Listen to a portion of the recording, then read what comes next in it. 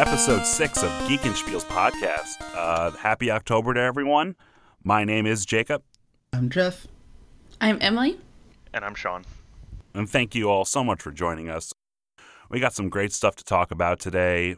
Lots of crazy stories and adventures and times long past, injuries and other assorted. Are we starting a quest? Yeah, we are. Each of us is going to take a role. I will be the wizard because I like being magic.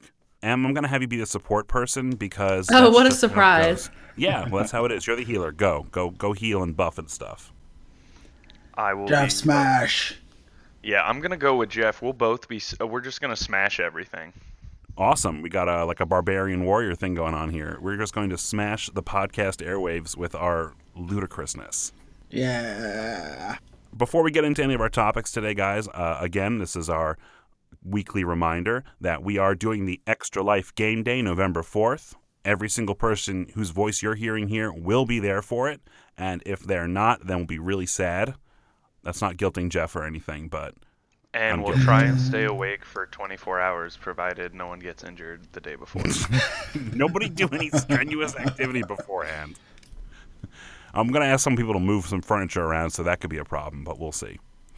Somebody from Augusta got in touch with me recently, and they want to join, so they're joining our team. So we have a new person. And Emily, you said we might have some more people joining us as well?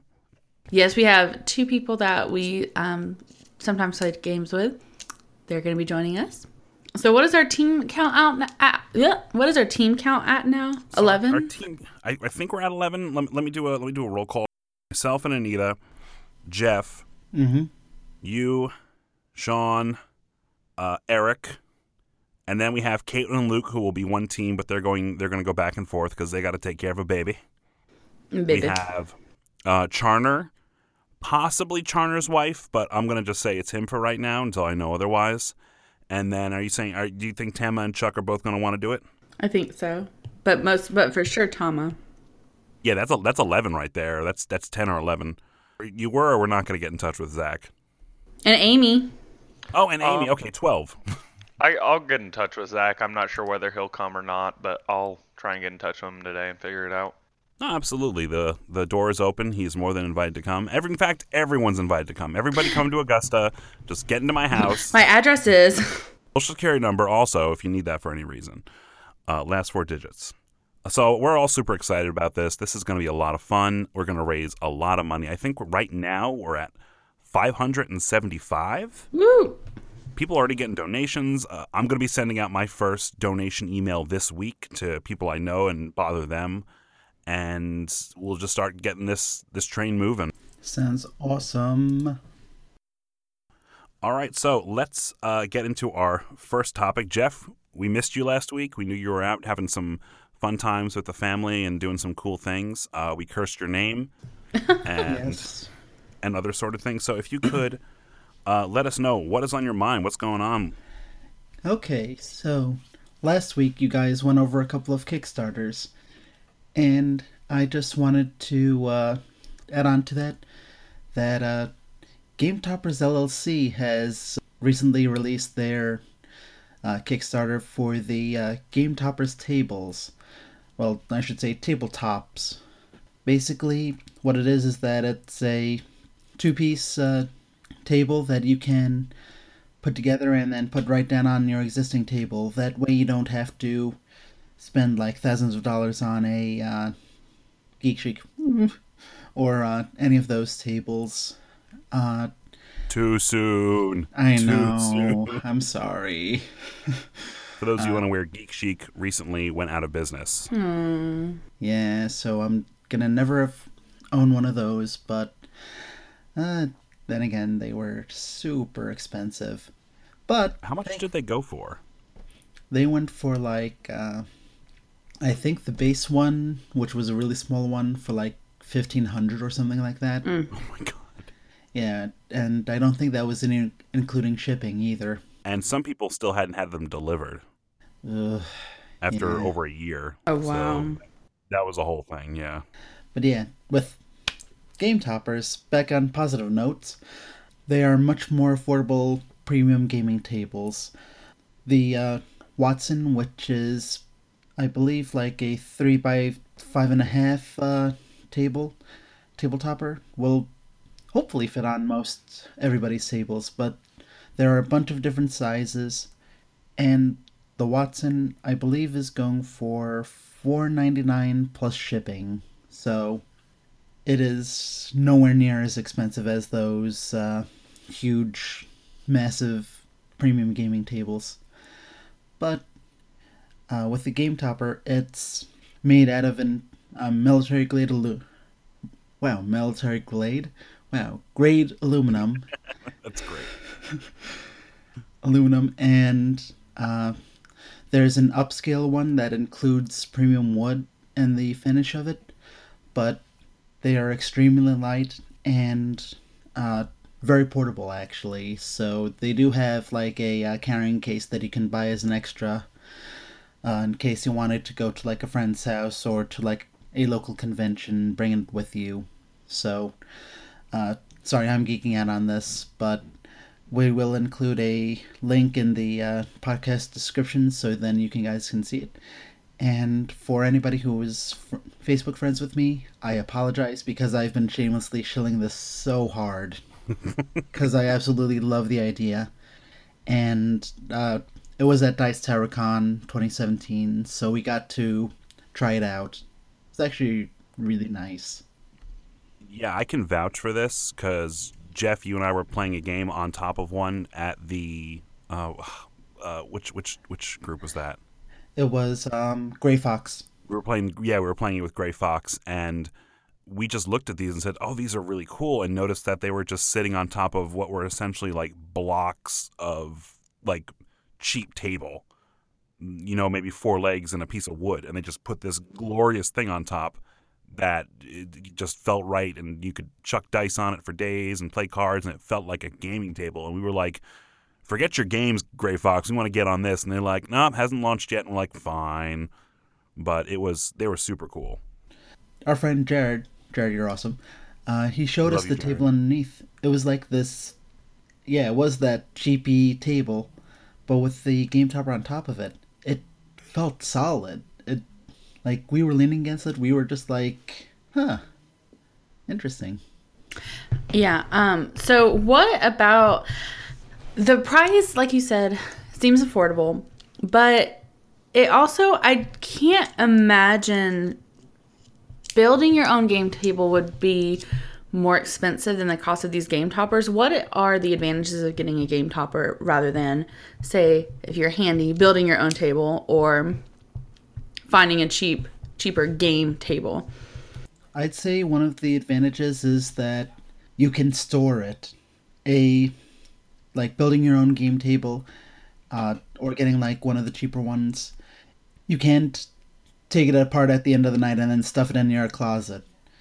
The Game Topper, you can literally take apart in like less than a minute and just put away in your closet or somewhere in your room. It's really built well. It's made out of, again, like that military grade aluminum, so it's extremely sturdy and it just looks awesome, not gonna lie. I thought it looked really neat too, and I liked all the different additions that you could get, like the drink holders and dice little pads, and I mean, I just thought all those additions really kind of amped it up as well. Yeah, and I think they look really nice, looking at them, and like Emily said, the additions and some of the play mats look really fun and really cool for what you could kind of do to switch things up, so it's not always just the same standard table. I think the big thing is that kind of is just the price. Game tables are kind of unproportionately expensive for what they are. They're super nice, but there's not really a reason they should cost $5,000. Especially when you see some of the build your own ones online that you can do for $250. But the thing is, you have to have the tools or access to the tools anyway, and you have to be somewhat handy. And so while I'm not handy enough, I know my dad kind of owns all the tools and everything. And so I've always said when we eventually move back out that way, I want to kind of make it a project with him to construct a game table for the house for me and Emily. Now, whether that happens, I don't know. And also, who knows exactly when we're going to move back out that way. So I feel like Game Toppers is a really great option for someone who's, maybe not in a permanent living situation or just likes the ability to take it off and have their regular dining room table under it without having to make a big transition. Yeah, and Sean, you and I have been looking at these or I guess these homemade tables for a while now online. We keep seeing links for people who made them for like $150 or $250, and they show all their step-by-step process. Lots of woodworking, lots of there's a lot of pre-knowledge that's needed for that, but they turn out beautiful. But that's not for everyone. Not everyone can afford that. Not everyone can have that skill or time or talent. And I think this is a good compromise. Yeah, definitely. It really is a opportunity cost to use some accounting lingo, but it's either you're going to be spending more to get a pre-made table, or you're going to be spending less but spending a lot more time with trying to get the skills, get the tools and everything there.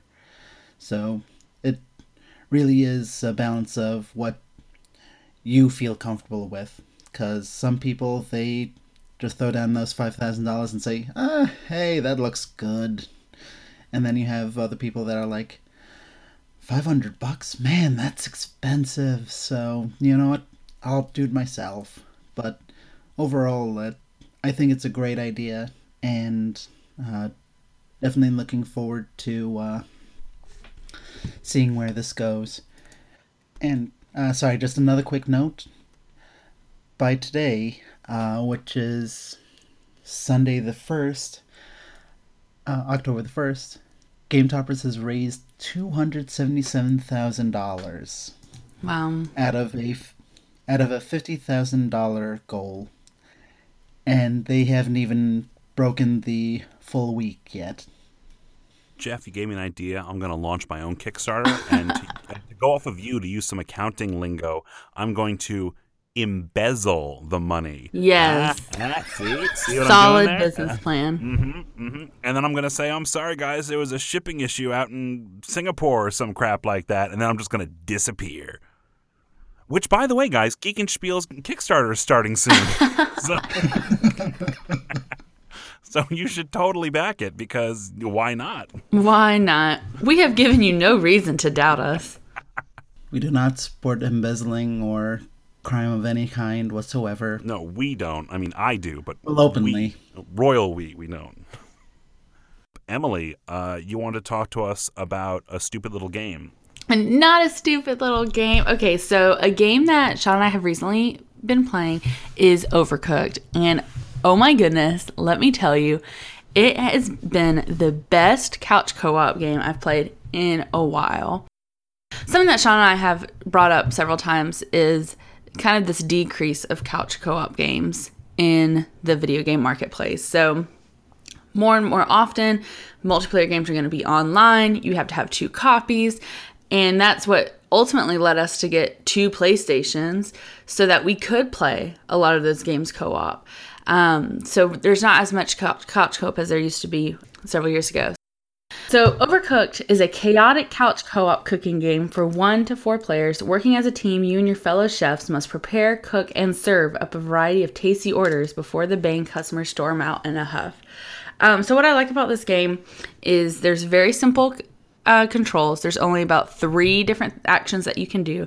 And it's those classic cooking games where you're trying to put a meal together, get it out to the customers, and there's this pressure of time, messing up, different levels have different challenges, and it's just a lot of fun. And so every day I'm like, Sean, we have to play Overcooked, because it's just fun.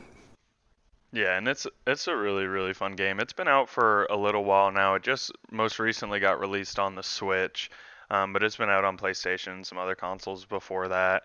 And it's just really fun. So I listen to a lot of gaming podcasts, and Greg Miller from Kinda Funny and Colin Moriarty, when he was there as well, both were super big into it, and they were like, it's a great game to play with your spouse or a friend.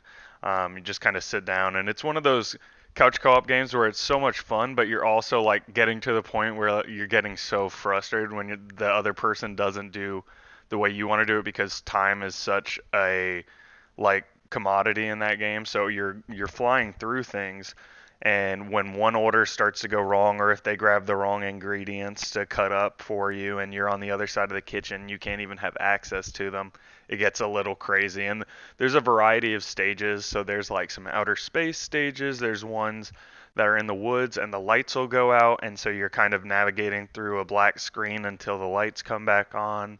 There's lava stages, there's ice ones where you're slipping and sliding.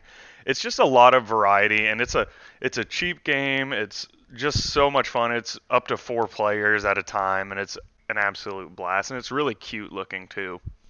Yeah, I got to play this with you guys last night, and it's amazing how simple it was, because you're just using maybe tops 3 buttons or 2 buttons, and you just keep pressing it to chop a tomato, and then you pick it up and you have to put it on the plate. But you missed the plate, you have to put it on the plate. You missed it, you put it on the cutting board instead. You're an idiot. So you put it over there, then you got to wash the dishes. And I remember seeing like browser games that were a lot like this growing up, and when they started doing a lot of flash games.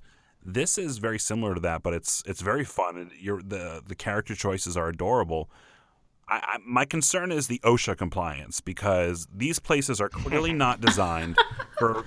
No, I'm sorry. I don't think it's fair to be cooking a damn pizza while your table is floating around in a ghost-infested house, or trying to make some burritos and there's a gun shooting fire at you. Can you explain that to me? Why someone put that in the kitchen?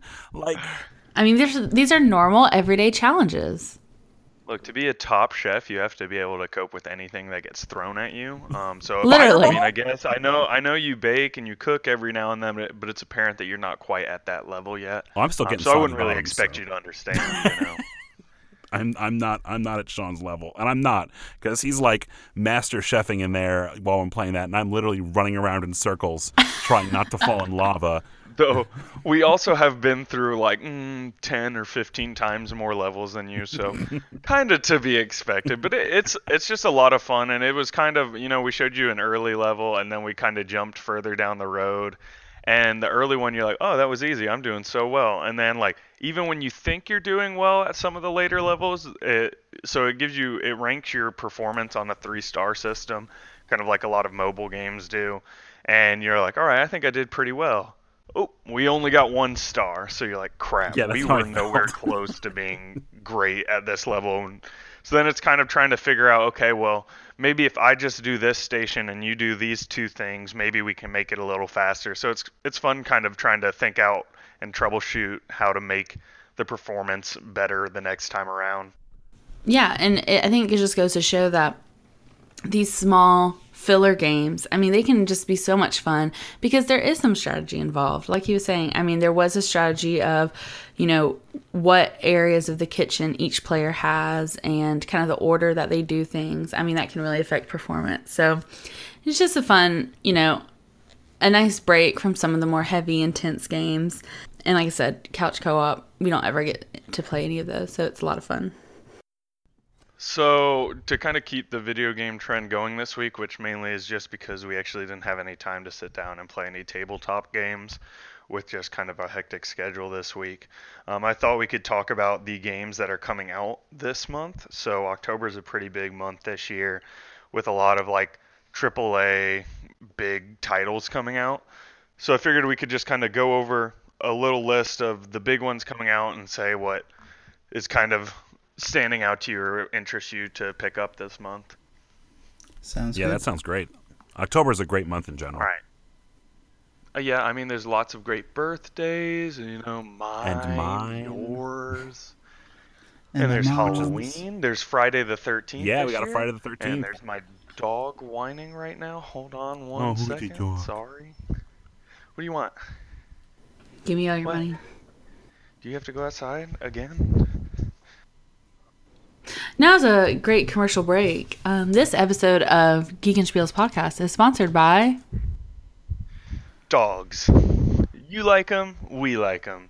Dogs. So speaking of dogs, my jerk of a dog this morning decided to get up at about 6:45 and want to use the bathroom. And by use the bathroom, I mean he wanted to eat grass for a while because I think yesterday stressed him out so Same much. thing. And then he wandered around. Then he tried to make a break for our neighbor's yard. Oh, good. Remember, we have that giant gap in the fence that he keeps trying to run for, and we're just Okay. like, no, stop! And we run after him, and then so I stop him, and then he turns, then uses the bathroom, and then takes the most circuitous route back into the house. By that point, I'm wide awake. I can't fall back asleep. Thank you, dog. Dogs. They're not cats. That's the best dog tagline I think I ever heard. While you're doing that real quick, I'm going to mention something. So next weekend, I am going to Seattle for the very first time in my life. Seattle is supposed to be a really sweet city. It's I haven't been to many West Coast cities before outside of California. So Anita and I decided to give this a shot. So we're doing a bunch of fun stuff, tourist things, a bunch of like coffee and beer tours and a food tour because that's the kind of stuff we love. But I'm going to be trying to hit up some of the really popular, well-known game stores and game cafes they have there. I think Cafe Mox is one of the big names there. I know that's the one that Scott Kurtz of PvP Online and Table Titans, I don't know, I guess visits, but he sets his stories there. So I'm kind of excited to see what that's fun. like, because there's kind of I think there's supposed to be a gaming culture there because that's also where Wizards of the Coast is located. Oh. You can't really go to their offices. I tried to see. I mean, you could show up, but it's kind of just in a giant office building somewhere, and it's not the magical wonderland I keep imagining it is. So Oh, sorry, it isn't. Wasn't that kind of how it was with IGN in San Francisco, Sean? Yeah, I mean, they do a tour once a month, and of course, the tour date was the day we were leaving, so we didn't have the chance to kind of go visit them, but I thought that would have been really cool, just because I read their content. They're kind of my go-to source for gaming news most times, them or Kotaku. All right, so for the games coming out in October, so I'm taking this pretty much from Polygon's list of video game releases for the month of October, which was published yesterday.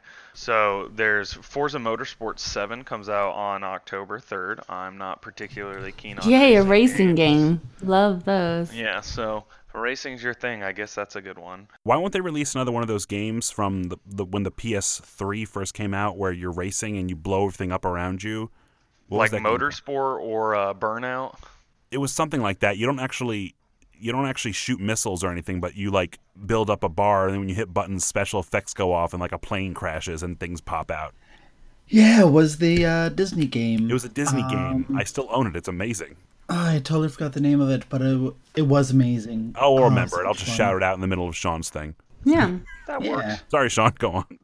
All right, so next up is on October 5th, Dragon's Dogma Dark Arisen on PS4 and Xbox One, which I don't know, but it looks like it's a re-release, so take that for what you will. Then there's two 3DS games on October 6th, which is Yay. Layton's 3DS Mystery games. Journey, Professor Layton game, and then Mario and Luigi Superstar Saga plus Bowser's Minions. So that's a reimagining of the original Super Mario and Luigi Superstar Saga. And yeah, so screw the 3DS, and that's my opinion on that. I'm not touching that thing since I have my Switch. Stop releasing games on it. For the record, Professor Layton is pretty fun. It is. So is Mario and Luigi, but they're on the 3DS. But it's and by I'm the taking a principle. firm It's the stance. principle of the matter. Principles. You have to have them. All right, then on October 10th, there's a game that'll probably get at least Emily excited. Middle-earth: Shadow of War comes out, so that's a sequel to Shadow of Mordor, which was a big hit for a lot of people. I really liked that game. All I can say is screw them for putting in microtransactions. Yeah. Oh, what? So that's kind of a big thing that has drawn a lot of ire from people, is that they've put in microtransactions, and they're a lot of games will have microtransactions now, but they'll be for like buying a skin or something like this for your character. And so how like they have the whole Nemesis system where you're building your army. Apparently you can like purchase like generals for your army and stuff, and so it's kind of like instead of play to win, it's a pay to play type of format. And so they keep saying they designed the game and they play tested the game without the microtransactions, so they know it works and runs normal. and this is just an option for other people. But it's just kind of annoying to see the pay-to-play format make its way to such a big release after the first game was kind of, a sleeper hit that no one was really prepared for how big it would be, and it won Game of the Year at a lot of places. I loved that game. I played it extensively when it came out. I just got the PS4, and Anita will tell you I took away a lot of her TV time. It's the perfect combination of like the Batman combat system and Assassin's Creed. And I love the setting, and the Nemesis system was amazing. Like finally killing that guy who had killed me 8 times. It was great. And then I see, the next game's going to have microtransactions. And then there was this whole nonsense about a developer who had passed away, and they decided to put him in the game as DLC, but they weren't going to make it free, and which was fine, but they were going to take all the proceeds, but only part of the proceeds was going to go to his family or something like that. And they just changed that recently, but the backlash was huge. Yeah. The charity DLC. So then, I saw that Warner Brothers decided that they would just make a large sum donation, and so now everyone gets the DLC free. But it was I feel like that almost got forgotten about because of microtransaction stuff. But yeah, it's been a rough ride in the build up to this game. I mean, for what it's worth, Andrea Renee, who's from What's Good Games, she says she's played it, and she hasn't she's played it at different gaming events, and she said it still holds up, and she's really excited for it. It's kind of just a bigger version of Shadow of Mordor.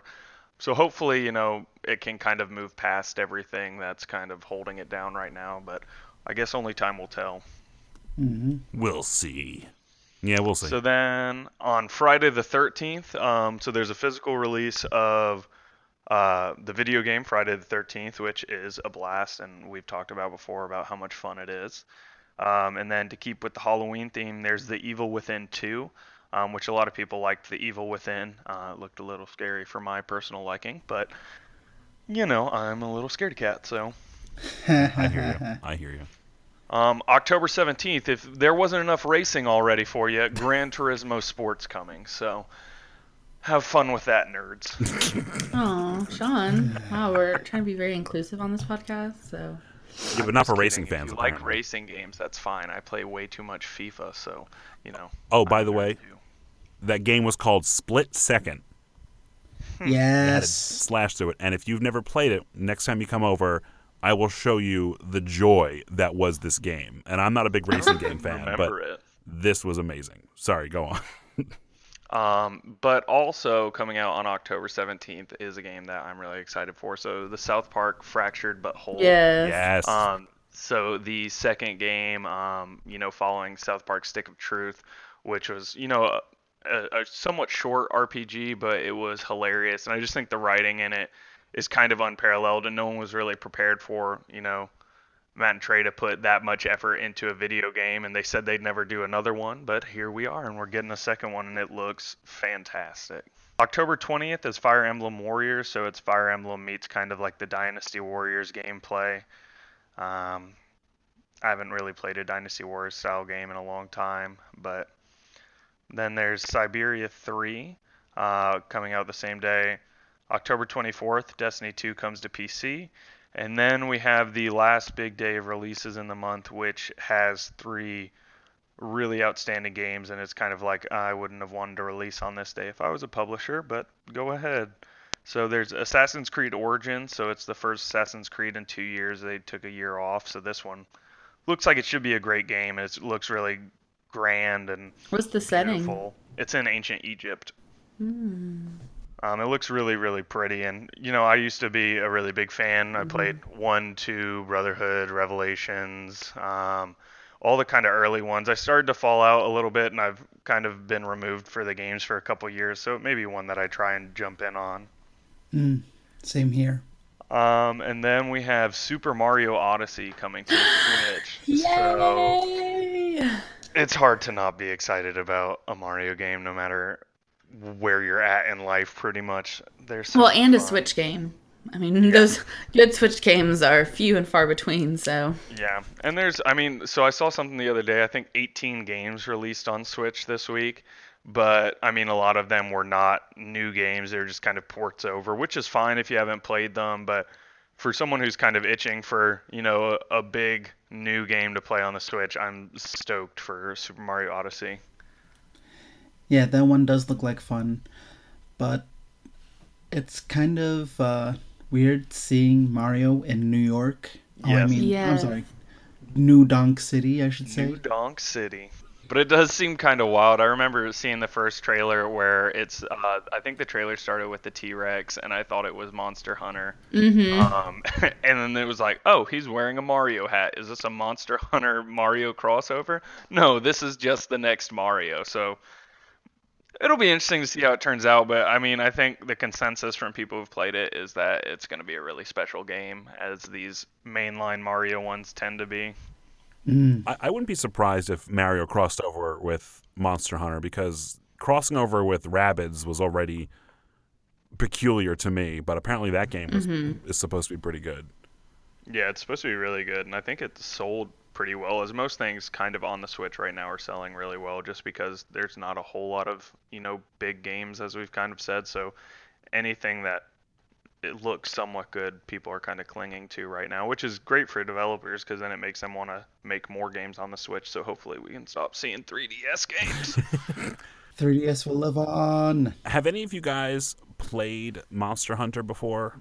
I played, so of course, as I bashed the 3DS, the last Monster Hunter game I played was the one they released when the new 3DS came out, the one with the second joystick, and you could only play it on that. And it was fun. It was just like, I haven't been as engrossed with those games as other people have been. And I mean, they're really big over, especially in Japan, more so than the States, but I think they'll probably continue to grow, especially with the new one coming out to home consoles rather than just being stuck on the 3DS or the PSP. Yeah, because there's one for the PS4 now, isn't there? Yeah, there's one coming out for the PS4. It looks pretty good, and this game's always been kind of interesting to me because monsters and dinosaurs and that kind of thing, it's totally up my alley. And I played it, I think, on the PSP, and the PSP as a system overall just didn't really do it for me to begin with, so Yeah. I didn't really jump into it that much, but this kind of looked interesting, and I thought about maybe picking it up or trying it out on the PS4. Yeah, I mean, it looks fun. I'll probably at least give it a shot and see how it goes, but who knows? Nintendo is doing well. It wouldn't be that surprising to see it come to Switch. I don't know if they've announced it for Switch at all yet or not, but it feels like, they've had such success with handheld consoles that it would kind of fit in there too, if they can kind of scale the graphics or whatever. And then the last new game of the month is Wolfenstein 2, The New Colossus, which I've not played the new Wolfenstein that they came out with on the PS4 and Xbox One, but it's supposed to be like a pretty extraordinary game, and just, it's a story first-person shooter that really just focuses on the story rather than competitive multiplayer or anything like that. And so it's supposed to be really neat. The storyline and the trailers for this new one looks really cool, and it makes me want to go back. And I think I'll probably will go back at some point and play the first one before I get to this one. I've seen trailers for it and people talking about it. It looks really cool, and it made me want to kind of revisit the one that came out for the PS4, like you mentioned. The problem is, first-person shooters, I'm terrible at them, and they kind of bore me. I tried getting through BioShock Infinite, and I was just loving the atmosphere and the story, and I was invested in the characters and everything, but the long sessions of shooting people just got so boring to me, so I never finished it. And so maybe a game like this, maybe there's enough variety. I'll have to see. Yeah, and I think it's all about pacing in shooters.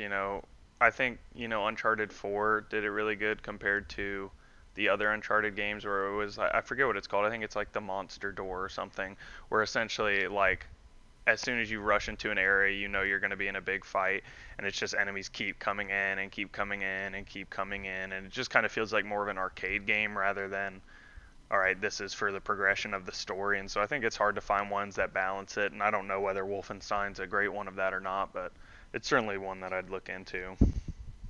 And then I guess just a quick little last round of things. Jacob kind of brought it up yesterday to me and got me thinking, but the free PlayStation Plus games for this month are Hue on the PS4 and Vita, Skyforce Anniversary, Hustle Kings, Monster Jam Battlegrounds, and Amnesia Collection, which is like a horror game collection, I guess, for October. But most importantly, there's Metal Gear Solid 5: The Phantom Pain, which is really, really great and really big, and it's a big hit for PlayStation Plus. I mean, if you're paying for it anyway, why not download it and get involved with it?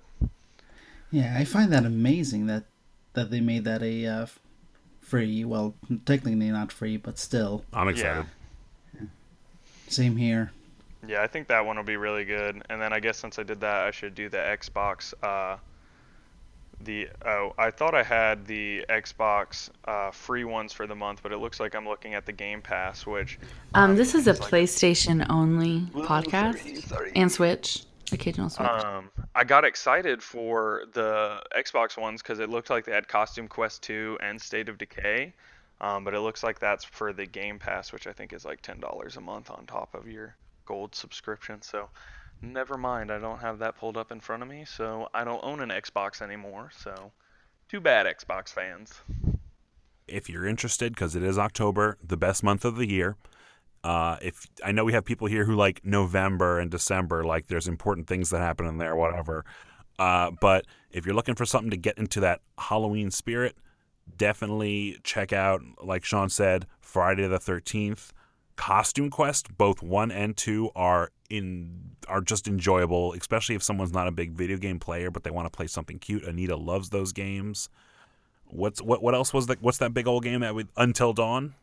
Until Dawn, Until Dawn, which we are going to play this month, and I hope it's with you and Anita as well, because it's a super fun game to play with like other people around. Yeah. Yes. And just kind of exchanging the controller on different characters and everything, because it's a simple game to control, but it's just pretty awesome, and the story actually does change depending on your actions, which is pretty cool.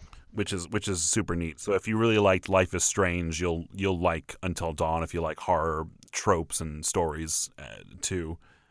Also, check out for tabletop stuff, if you can find a copy, Fury of Dracula, either of the Dead of Winter games, Zombicide. Oh my god, if you want a zombie tabletop game, you're not going to have trouble finding one. There's one of every flavor. There's Cthulhu games, and just pick up any of those too. And what was the game I was thinking of that's a good... even Werewolf or One Night Ultimate Werewolf, something thematic. Yeah, so to add on to that, if you're looking for a historical horror-based game, definitely look at Letters to Whitechapel or the recently streamlined version, Whitehall. Yes.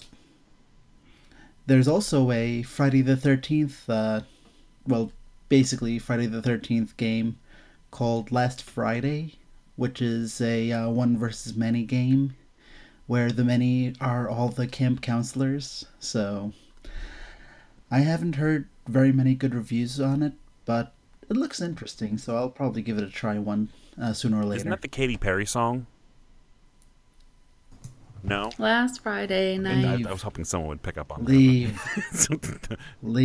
Just crickets. You can always count on me You're to telling me this is not trashy pop songs. I'm going to keep that awkward silence afterwards in the podcast. How's that sound? Yeah. So you're telling me this isn't a companion game to the movie Last Friday in the Friday series with Ice Cube?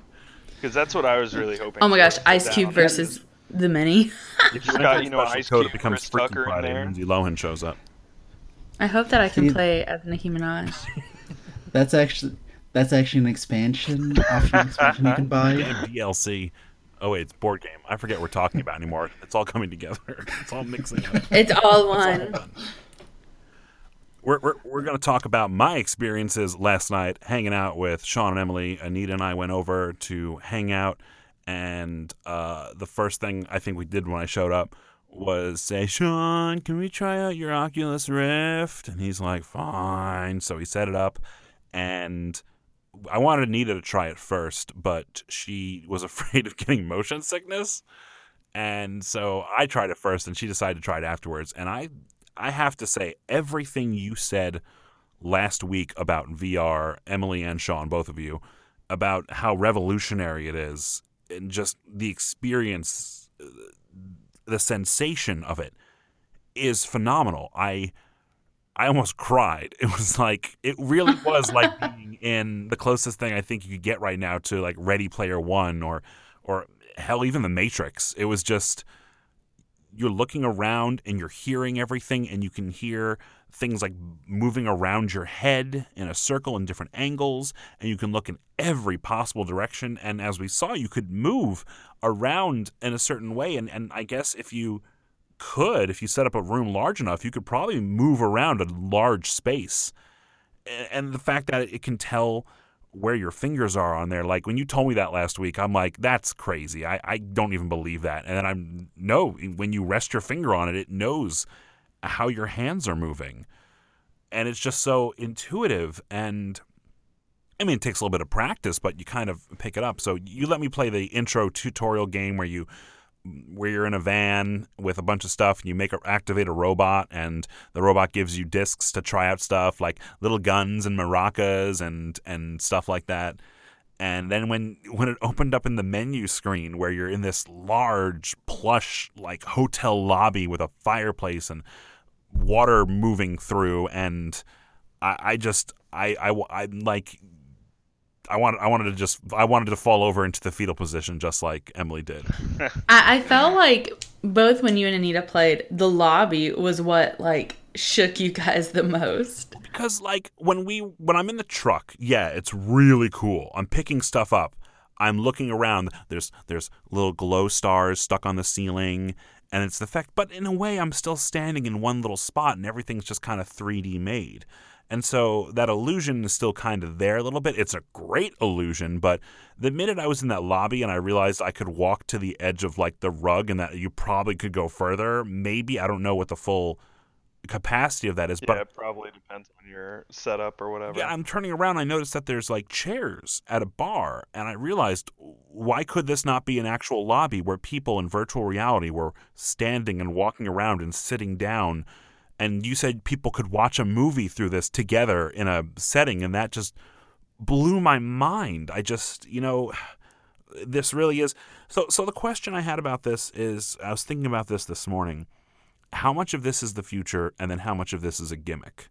Because I think a lot of the problems with the Wii when it came out was that the fact that it was a gimmick sort of became apparent over time. People could use it to move around and play golf and tennis, and that stuff was a lot of fun. But the limits of what you could do became quickly apparent, and people, and this happened to me, and I think it happened to a lot of other people too, they missed that sitting on a couch playing a video game experience. Now, I don't know how much of that there's going to be of this, how much is going to require massive movements or standing the whole time.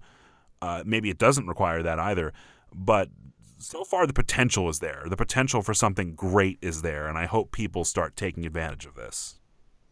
Yeah, and I don't think like sitting on your couch and playing games is going to go away because of VR or anything. I think that's always going to be an option, and pretty probably the main option for most people. But it's like playing. So the second game you played was the Echo Arena. Yeah. And I think that was like where I finally was like interacting with other people, where I was like, oh, holy crap, this isn't just a gimmick. They just have to figure out how to do it properly. And that was the first time where I felt like, oh, they're doing it properly. This is a step towards Ready Player One or anything kind of that sort, where it was just amazing, and it kind of took me away, and I was like, this is everything I've wanted for a while. And I mean, it's still the first generation of, consumer VR essentially. But it works. So I think, yeah, and I think as they probably come out with the next Oculus or the next Vive or whatever Xbox and PlayStation decide to come up with in their next generation, I think those will be, I think the biggest problem right now is figuring out how to do movement in VR. A lot of games do the teleporting. Echo Arena works really well because you're in 0G, so you're just kind of pulling yourself and using jet boosters. But until they can get like something where you're moving around your environment without needing, a joystick, an entire room set up, yeah, or a joystick or whatever, something that doesn't really take you out of the experience and doesn't require a private VR room in your house that you can't really use anything else for because you need it empty. I think when they figure out the movement, that'll be the big thing. I think it also kind of depends on adoption from other things besides gaming. So they also have like you can view like concerts and stuff like that, or they'll have sporting events where they have 3D cameras set up. So it's like you're sitting in the stadium or you're sitting in the front row at a concert, which are pretty cool. But it seems like the camera technology might not be there yet. Like it kind of took me out of it because the resolution wasn't, amazing. It didn't feel like I was there. It felt like I was watching, kind of a little bit of a decreased, not HD quality video, which I get because, they're doing a 360 video, so I'm sure the resolution's probably crazy.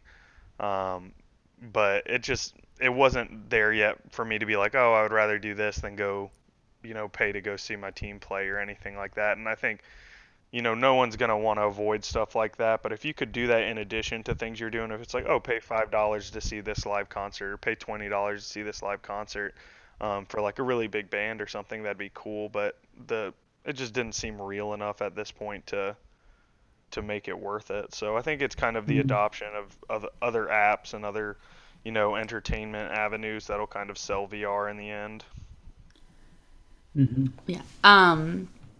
Well, and I think talking about virtual reality and what it needs to work on, I think another big factor is the accessibility of VR. Right now, there's not as many people who have an Oculus as there are PlayStations and Xboxes and things like that. So I think once the price point comes down or the requirements as they get, I don't know. But I just feel like once more people get onto it, that will also really take it to the next level. Yeah, I agree. I personally don't own any of those, but it sounds amazing. And also, if there's one thing that I would get the VR for, is a game here that I'm looking at called I Expect You to Die. What? Have you heard of that, Sean? Yeah, I have. I haven't played it or anything, but I have heard of it. Basically, it's a VR game where you're a secret agent, and it's all these scenarios of all these death trap scenarios. So you're trapped in a car. You open up the glove box. There's a thing of dynamite, and you have to try and toss it out. And just a whole bunch of stuff is going on. And most likely you will die, but it just looks like a ton of fun just to watch playing. Just think about this from you bring up concerts and other things like that. Think about this from a distance perspective or an accessibility perspective. People who may not be able to leave where they are due to a disability or illness or other situation, or someone who's just geographically too far away to do something, They can sit in on a concert, or they have friends from far away but they want to watch a movie together. Or think of the tabletop implications. I mean, there's a tabletop simulator app you can get through Steam, which I've considered picking up before because it has all sorts of games on it, like Scythe and everything. Imagine if you're sitting at a table with someone, you could physically pick the piece you want up and move it and work like that, and you're playing with people in a really cool setting, like you're in space or something like that around you, but you're playing this game in front of you. Or a role-playing perspective where you create a scenery and throw enemies at people like you're the DM and your friends have to fight them. I mean, the potentials are endless. So I want to move on to our quick story about what happened last night, though, and that is after I got done trying out Echo Arena and playing with a toy dinosaur that was floating in space, I got out and let Anita try it, so she did the intro thing too. She played with the robot, and we decided to put her into Job Simulator because the Echo Arena we thought might be a little too much for like motion sickness and such. So, and trust me, when it was there a little bit when I was moving around, it was like, whoa, it's a whole different experience. So she's doing Job Simulator, and we tell her to pick the chef one, so she's there cooking. And this game is adorable. It is cute, basically. And Anita was adorable playing it. And she was adorable. I have all these snaps of her dancing around and playing, and then making these orders of these disgusting foods, and then saying enjoy, and these robots making these funny comments, and her just throwing eggshells at the robots, and It was a lot of fun. And as the game's going on, I think we're getting close to the end of that segment. All the stuff you were throwing and stuff, you could see outside of the booth you were cooking in, and you're kind of a ledge in front of you. And Emily's like, you should look over the ledge and see if you can see the stuff. It's probably still there. You could probably see more things. So Anita's like, yeah. And at this point, she's been playing for, 15, 20 minutes? At She's least. in that world. She bends her body over to see if she can see what's over the counter, and thinking the counter's there, puts her hands down and puts her weight on, out to catch the non-existent counter.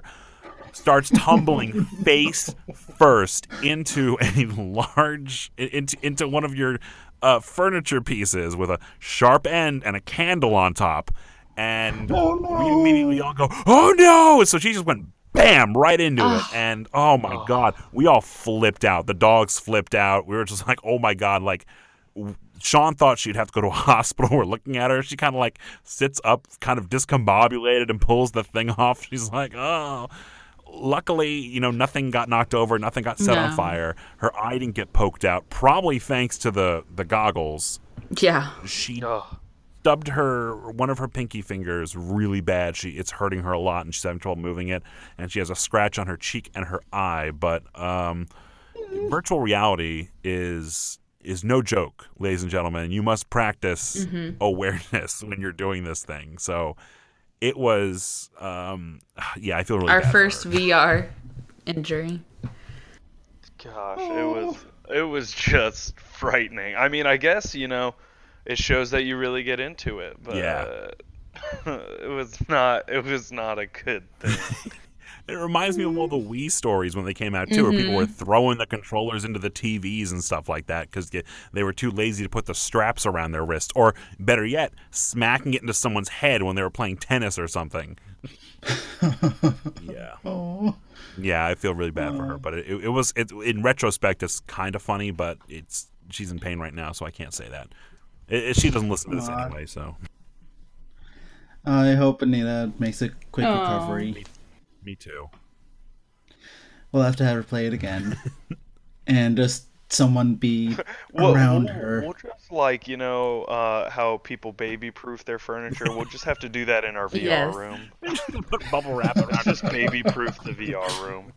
Prevent any injuries. Jeff, Massive Darkness, and D&D. Yes, I mentioned this game a while back, and a couple of weeks ago, we played it again on the second mission, and I've just got to say that I am adoring this game. It works off of a very similar thing to the zombie side mechanics of you get the action points and then you get to move around and everything, but it's a really fun dungeon crawl style game. We had to kill a giant spider, so we were all planning, okay, we go through these rooms, level up a little bit, and then we go in and chase the spider down. It was a lot of fun, and one of my friends really made a good comparison. There's another dungeon crawl cooperative game called Dark Souls that came out, and that one is extremely heavy. There's a lot of planning that you have to do, a lot of grinding, but this is very much a lighter version of Dark Souls in comparison. Overall, it's a really fun game, and I'm gonna try and get a review done, but I need to play maybe one or two more games before I get my thoughts in on it. So, yeah. Jeff, a while back, I kickstarted the second edition of Gloomhaven because people wouldn't shut up about it. And it looked like something that was really cool. Does this compare to that in any way? I'd say the best comparison is it's Golden Axe versus Final Fantasy. Really? Where Massive Darkness, it's the all action. You get a little bit of the story, but you don't get too much. while Gloomhaven, you get a lot of story. I'd say it's more of like that kind of choose your own adventure, story driven game. Gloomhaven is a lot more of the RPG versus the kind of the run and gun kind of game, where Massive Darkness is more of the run and gun versus RPG. Got it. That's really cool. Yeah. It's a lot of fun, and if you can, it is $120, so it is a very pretty penny to pay for. But if you can find somebody that did back it, or if you guys go in on it, I think it's definitely worth playing. So I just wanted to go over things that I've done recently, and we do a regular D&D campaign. Have you ever heard of the Tales from the Yawning Portal? I have heard about it, yes. Right now we are going through the Dead and Thay module, which is it was the big campaign that came out during the beta, where everyone was playing. It's the huge dungeon, and you had like 16 groups like playing in each a different sector. But we're playing it with a small group, so it's interesting. It is very much an evil campaign, no matter what my friends will say. They will say it's more of a pragmatic. I'm doing air quotes right now, but since it's a podcast, you can't see that. But so we have a Duergar, which is basically a fascist dwarf, I should say, cleric. We have a death metal bard and a goblin sorcerer. So does the death metal bard just the whole time? Yes, and also he does like the emo poetry, and it is just an insane amount of fun. And I feel horrible for our DM because he's like trying to move us forward and do all this cool stuff, and then we're just like, oh yeah, we just kill it. We are kind of murder hobos, but then again, this is kind of a murder hobo dungeon, so and for those of you who don't know what murder hobo is, it's a basic D&D term where you're playing a character that just straight up murders things. So Eric. But here's the thing. Here's the thing about Eric. You point him at something and it dies, but Eric does things like role play and stay in character. A murder hobo basically thinks that D&D is a imaginary version of Grand Theft Auto. And yeah. And in a lot of ways, a lot of D&D players will end up devolving into that to some capacity, because I think the game is a lot more sophisticated than people are. So I just think it's a natural de-evolution of how people play the game. Yeah, we do a lot of role playing, but I'm putting that in air quotes too. It's fascist. Yes. We have a fascist dwarf. We have death metal cleric and a goblin. And also, I'm sorry, I forgot to mention, we have an NPC with us who is a kobold that kill steals. So, yeah, we have as much our role-playing happen as that can be allowed. Oh, my lord. Because we may or may not have poisoned several villages, or... Whatever. Yeah. A lot of death and destruction and forceful conversion to religions. So it's the Middle Ages all over again.